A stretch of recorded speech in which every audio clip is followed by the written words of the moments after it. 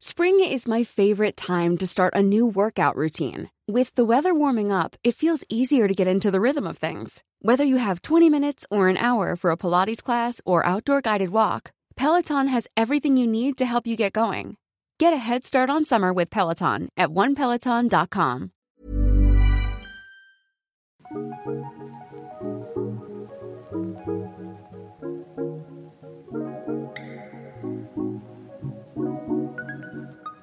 I'm Patience Adamu. And I'm Curtis Vermont. And this is The Drip, a podcast about political decision-making during a racial revolution. Stay tuned as we parse through the weekly decisions being made by our political leaders that impact the Black community. You ready? Let's do it. On this week's episode of The Drip, we discuss some of the headlines from the week of November 15th, including Trudeau enshrines net zero by 2050 into law, sort of. Erin O'Toole's past support for union busting. Ethics hypocrisy from the Conservatives. The feds give the Nia Center some serious cash. TVO goes black.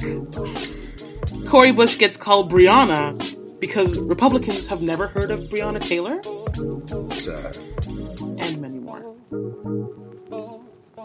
To kick off our politics segment, the Government of Canada tabled legislation that forces itself and future governments to set legally binding targets to reduce climate change to net zero by 2050. It's the Liberal government's first step to keeping a 2019 election promise to be more aggressive in cutting greenhouse gas emissions. For those unclear on what, quote, net zero by 2050 is all about, it means that emissions produced 30 years from now would be fully absorbed through actions that suck carbon from the atmosphere, like planting trees or carbon capture technology. And for the record, the Liberals have promised to plant 2 billion trees, and there's already carbon capture technology being used in the prairies and oil sands. And we're doing all this because if global emissions don't reach net zero around mid-century to keep the global temperature at 1.5 degrees Celsius, we're going to experience violent and unpredictable weather that'll impact our lives and livelihoods. So it's important stuff. The government's plan would create a 15-member advisory board made of climate experts, scientists, and Indigenous reps and others that have to be consulted before any target is set. That board would advise the climate change minister on the best ways to set targets sector by sector to achieve net zero. Once advised by the board, the legislation then compels the minister to present it to Parliament. Even though there aren't penalties for missing targets, since the government is implying that Canadians will be the ones to punish the sitting government of the day at the polls for inaction. Environmental groups like the Pembina Institute, Eco-Justice, and West Coast Environmental Law are all really happy about it, even while saying it'll be a whole lot better if the plan started keeping governments accountable as early as 2025 instead of 2030 and, if it actually had penalties. What are your thoughts on that, Patience? I agree. I don't know. I feel like 2050 sounds really far. Maybe because I'm, super young, but I don't know. I feel like there are no penalties, and the end date or the target is set for so far away that it kind of excuses inaction for the next decade or so. Yeah, it's so odd, right? On one hand, you have some organizations praising it while saying it should be strengthened. And then on the other hand, you have people like Green leader Annamie Paul pointing out that it's kind of useless since a future government could just repeal this legislation and because it actually contains no plan to achieve the targets. But maybe that's what the ministerial council meetings I mentioned earlier are meant to resolve, right? I don't know. The Conservatives, for their part, are already inserting the argument of, but how much will it cost? Which is irresponsible because, yes, it's cheaper to be dirty now, but doing so costs us a ton, literally billions over the next few decades through more people having mild or critical health conditions due to poor air, water, and soil quality, our food supply being disrupted and erased due to unpredictable and violent weather. And as it gets hotter and hotter in some places and colder in others, we'll use more and more utilities. So we need to make investments now to save ourselves from catastrophe a little later. Because understand this, climate change will make our planet's weather violent within our lifetime. And most of us ain't ready for that shit. The NDP, for their part, says they spent the year pushing the government for a strong bill and are disappointed with the outcome. So they'll be pushing for the bill to have more accountability within this decade.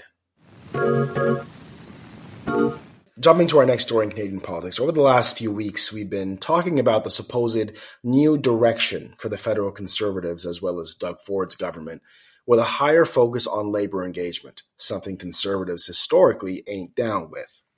Turns out progressives and Conservatives are finally seeing the holes in Aaron O'Toole's argument because historically, he supported legislation that attacked unions and made it harder for them to thrive.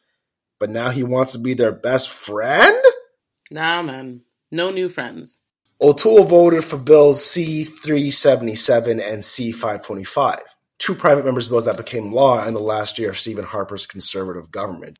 Bill C-377 forced unions to give a lot more detail in their public financial disclosures, including transactions of $5,000 or more. Bill C-525 legally forced any vote to certify or decertify a union to be by secret ballot. Both bills were seen as cruel and degrading. All that coming from the guy who just a few weeks ago said unions are an essential part of the balance between what was good for business and what was good for employees, and that balance is dangerously disappearing. Thoughts on that, Patience? I told you this guy was lost, son. I told you last time we spoke about this that he doesn't actually know what he's saying. And obviously he was doing it to just appeal to voters who he had the attention of at that time. He has absolutely no intention of following through on labor unions and fighting for the employees. Absolutely no interest in that. I mean, many people are pointing out that the strategy he's employing is the same strategy that Trump used to attract those same states that went back to Biden in this election. He's trying to attract that union vote. Well, clearly he's got some explaining to do.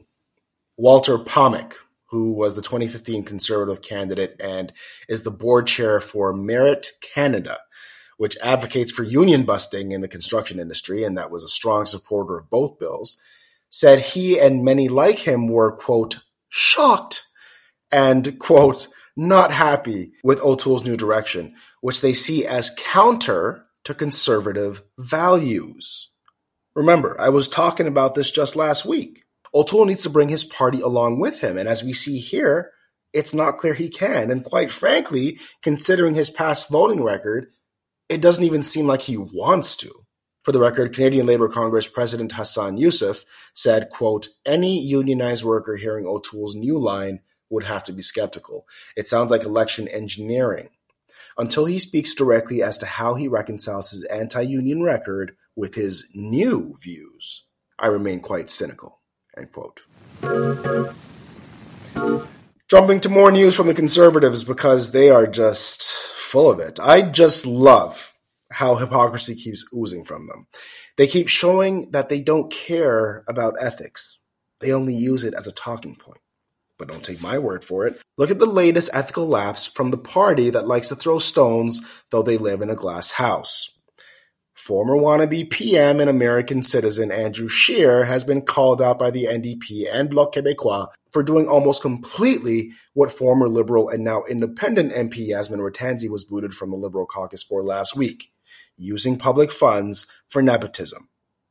Andrew Scheer hired his wife's sister, an interior designer, to a position in his office. Then he had his wife's sister hire his wife. What makes this funny? You're lying. You're lying. I ain't lying, fam. What makes this funny is the rules governing spending by MPs and senators were made by a parliamentary committee called the Board of Internal Economy. And old Andy was chair of that committee when the rules were made. The same rules he's unethically flirting with now. This is my question to all of you who are listening. If you just, feel free to respond to this in my inbox. How are Scheer's actions any different from Ratanzi, who also hired her sister to work in her office? What are your thoughts, Patience? What is most infuriating about this is that this is happening at the same time as we're seeing people lose their jobs. Like professionals, like career people lose their jobs because of what is happening in the world. So it's not like you can even say, good help is hard to find. I had to, hire my sister-in-law and my wife or my sister. Like there's so much talent out there. So it's a slap in the face to anyone who has, more than 10 years of experience serving political leaders, who was really like looking for an opportunity here.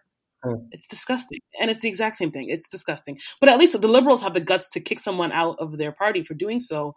Whereas Scheer, I mean, you're taking pictures with your like, you're not even trying to hide the fact that that's your sister-in-law. You have public pictures with your sister-in-law and your wife, and you're just hiring them onto your team. Like, at least Bertansi was like, yo, change your last name.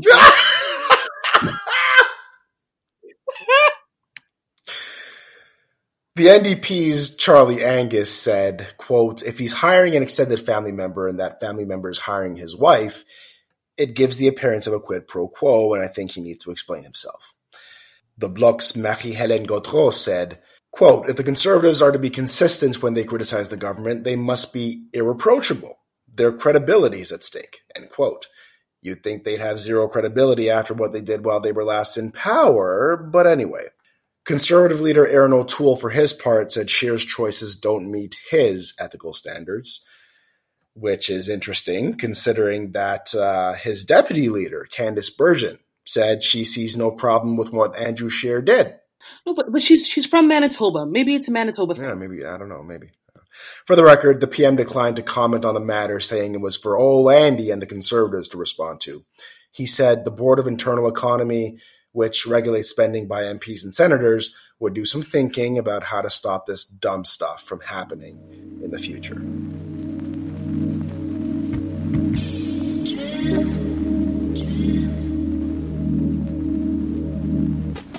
Jumping to the Canadian economy. Heinz is back. Sort of. In 2014, Heinz shut down its century-old plant in Leamington, Ontario, and cut 740 jobs and then switched its production to the United States. At the time, the plant was processing half of the entire $52 million tomato crop in Ontario. People then were cheesed, dog. I remember Kathleen Wynne's government, and I think the federal government, publicly lashed out at the company, and so did the public through a campaign urging people to buy French's instead, since French's swooped in and said they'd save the factory that Heinz had abandoned.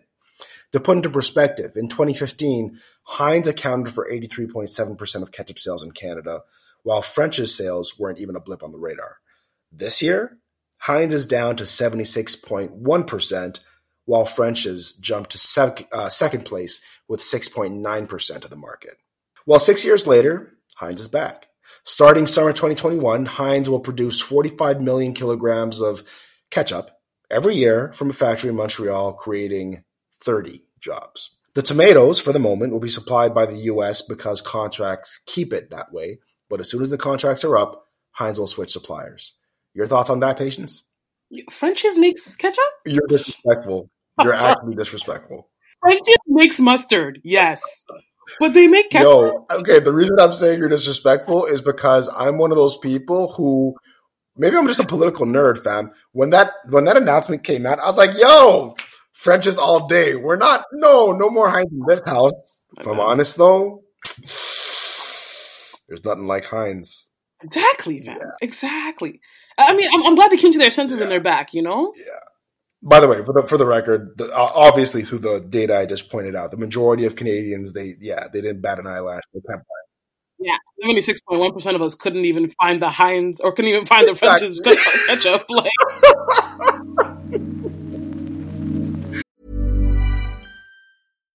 Here's a cool fact. A crocodile can't stick out its tongue.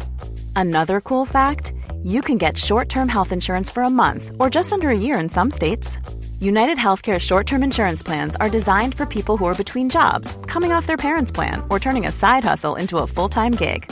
Underwritten by Golden Rule Insurance Company, they offer flexible, budget-friendly coverage with access to a nationwide network of doctors and hospitals. Get more cool facts about United Healthcare short-term plans at uh1.com.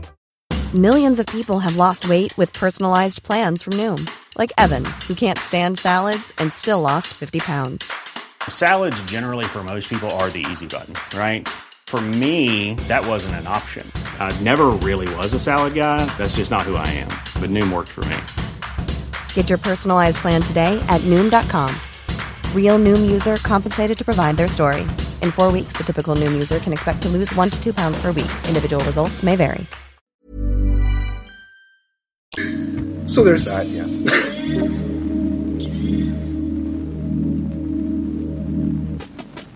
Moving on to blackety black news, NIA becomes Canada's first Black cultural arts centre. So I think we're a little bit late on this story, but it's certainly worth a mention. Earlier this month, the feds finally found the money to invest in the NIA Centre, allowing it to cement its status as the first professional Black cultural arts centre in Canada that will showcase art from across the African diaspora. When renovated, the NIA Centre will have expanded capacity to present music, dance, photography, film, and theater.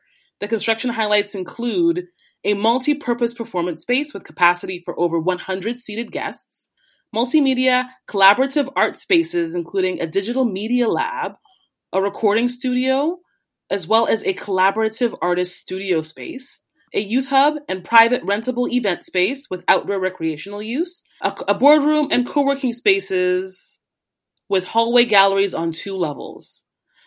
Once known as Isabella's Ballroom, the space that they currently have for the NIA Centre used to be a gathering space for the community to see reggae, soca, and calypso acts back in the 1970s and 1980s.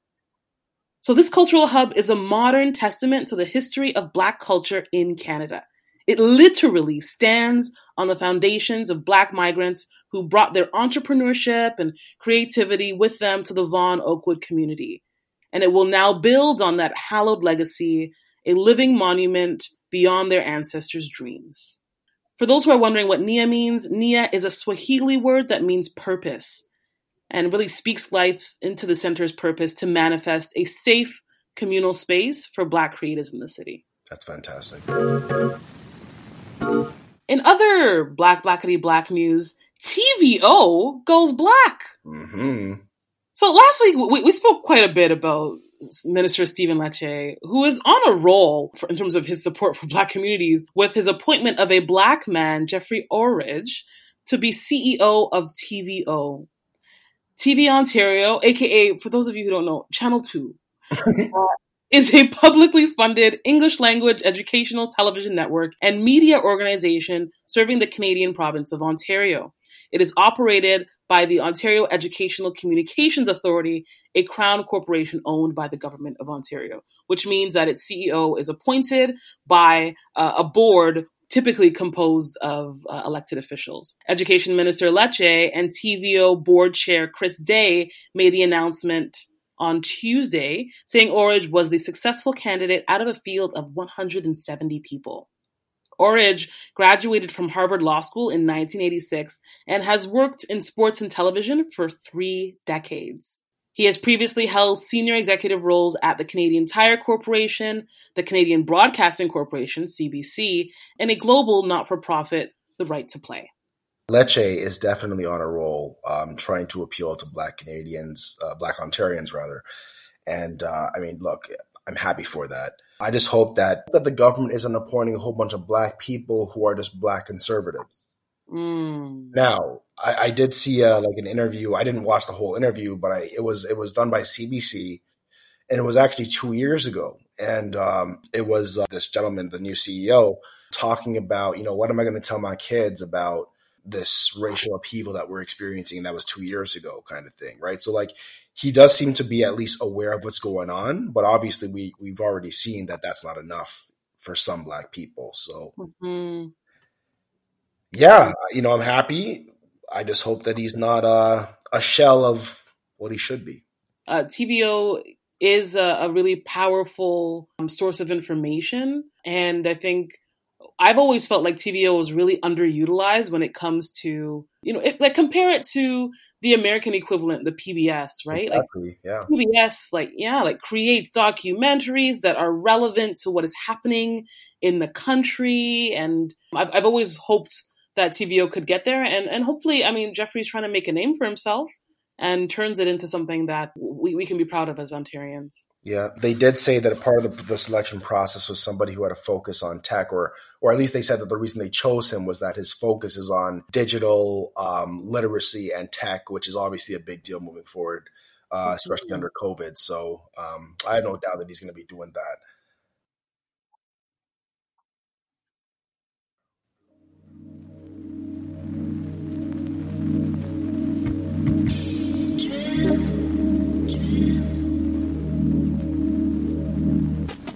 Moving on to world news, which is really just American news this week.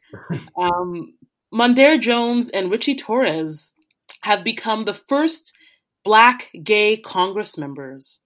Jones and Torres, both of New York, are part of what's been described as a, quote, rainbow wave of LGBTQ officials who swept into victory in this most recent election. These men aren't random additions to the political circuit either. 7 years ago, Torres became the first openly gay elected official to serve on the New York City Council. Representation from the LGBTQ community in Congress matters, as they are in for a pretty long battle with what is a very conservative, right-leaning federal court system that Curtis and I have spoken about a number of times, particularly with the Supreme Court being, is it 6-3 or 5-4? 6-3, yeah. 6-3 Republican. And that Supreme Court is trying to strike down, or rather, a number of justices on that Supreme Court are trying to strike down the same-sex marriage legislation that has been upheld since Barack Obama. Any comments on that, Curtis? You know, what came to my mind as you were speaking was for every action, there's an equal and opposite reaction. Mm-hmm. I mean, I don't know if we can say that the reaction here is equal, but if there's anything that we can say is good that Trump brought, it's the awakening of people, whether they be from the LGBTQ community or the Black community, the Indigenous community, wherever there have been people who have been downtrodden and marginalized. It has been they've been called to wake up, and they've been called to action and to fight for change. And so that's a very good thing. And this is everybody should be happy about this. Cori Bush gets called Brianna in Congress. So a few weeks ago, Curtis spoke about how Black Lives Matter activist Cori Bush has been elected as Missouri's first Black congresswoman, a huge accomplishment for the state where Ferguson happened, one of Black Lives Matter's most memorable moments that took place in honor of the devastating shooting of Michael Brown. Yeah. I like this story because it reminds me that, you know, Democrats and Republicans really, truly live in different worlds. So this is what happened. Cori wore a mask to raise awareness of the atrocity that was the murder of Breonna Taylor in her apartment by the state. So she wore this mask to her first day in Congress. You know, it's your first day on the job. You want to raise awareness. Maybe you want to make a political statement. So she wore the mask. Republicans simply thought she was wearing a mask with her name on it, perhaps to make things easier for them, and proceeded to call her Breonna Taylor for the rest of her first sitting in Congress. They literally had no idea who Breonna Taylor was. This is important because the Democrats did know exactly who Breonna Taylor was, but the Republicans simply thought that this was a woman who was wearing her name on her mask. Curtis, can I ask you, who wears a mask with their first and last name? I mean, seriously, that is, a narcissist does. You know what? So what literally just came to my mind, Patient, is, well, they're used to narcissism because they've been dealing with it. They've been, in fact, emboldening it the past 4 years. So it's like, somebody wearing their name on their mask, kind of like Donald Trump does with his antics. Right. Nothing out of the ordinary there. Sick. Like, what? Keeping tabs on Biden-Harris appointments, Joe Biden continues to show that he's serious about making sure that his transition team reflects the needs of a wide swath of Americans, not just the white and privileged. The Biden-Harris transition team has 500 transition members. Of those 500, 50% or more than 50% are filled by women, More than 40% come from underrepresented groups like racial minorities, people with disabilities, and people from the LGBTQ2 plus community. And more than 25% of the teams are led, not just contained, are led by Black people. Observers say that they've never seen expertise about race figure so prominently in economic roles. This is huge, right, Curtis? It is. I mean, look, at the same time, and we've talked about this before, in other areas, he's not moving as quickly as he should or as profoundly as he should, and he needs to be pushed in those areas, such as criminal justice reform.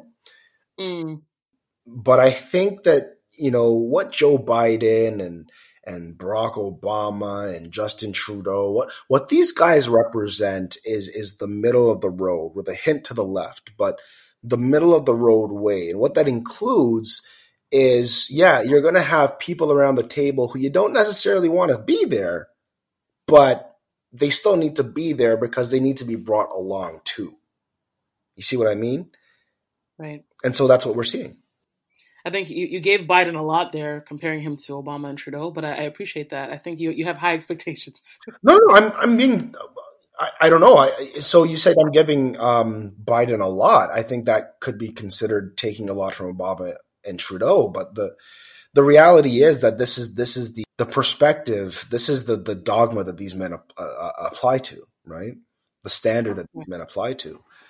It's about incrementalist change. Right? And it's not about being too progressive. And the reality is we have to understand this as progressives, right? I think I've mentioned this before as well. We have to understand that what we see as very clear, we should go in the direction of being more cognizant of climate change. We should be more, we should be doing more to reduce divisions in society, etc.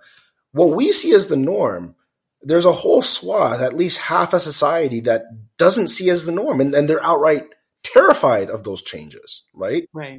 Yeah. So Biden, if I were in Biden's shoes, I would still have to consider those people in a very serious way, right? So we have to remember that it's not he's not just appealing to us, and he's not just, I say us like I'm an American, but as a progressive, he's not just a progressive president. He's the progressive, he's the president of the entire United States. Just working off of that point of, compromise and of leading all Americans, the orange Cheeto still has not conceded the election. Nope. Just to be clear.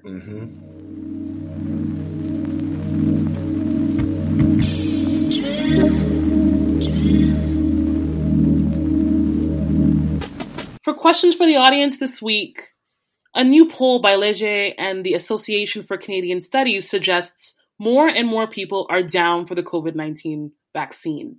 Today, 69% of Canadians say they're down for the vaccine versus 63% last month. How has your thinking evolved about taking the vaccine? Thank you so much for joining us, everyone. We're releasing pods on a weekly basis, so subscribe to stay up to date. We now have our own Instagram page dedicated to the podcast. Follow us at The Drip TO. Black people, we hope that you know that this is a safe space for you. So if you have any feedback or questions, feel free to slide in our DMs and let us know what's up. We'd also like to give a special shout out to Stephen Fissett, who graciously provided artwork for this podcast. If you like what you see, you can find him on Instagram at Scarborough Debutante. That's Scarborough, Debutante, for all your graphic design needs. See y'all next time. Hey, folks, I'm Mark Maron from the WTF Podcast, and this episode is brought to you by Kleenex Ultra Soft Tissues, your ally to help tackle your allergy symptoms this season. I love the change of seasons, but nobody loves pollen and all those other things floating in the air that make you sneeze during this nice weather. Kleenex Ultra Soft Tissues are hypoallergenic and allergist approved, so fight back against watery eyes and runny noses without worrying about irritating your skin. For this allergy season, grab Kleenex and face allergies head on.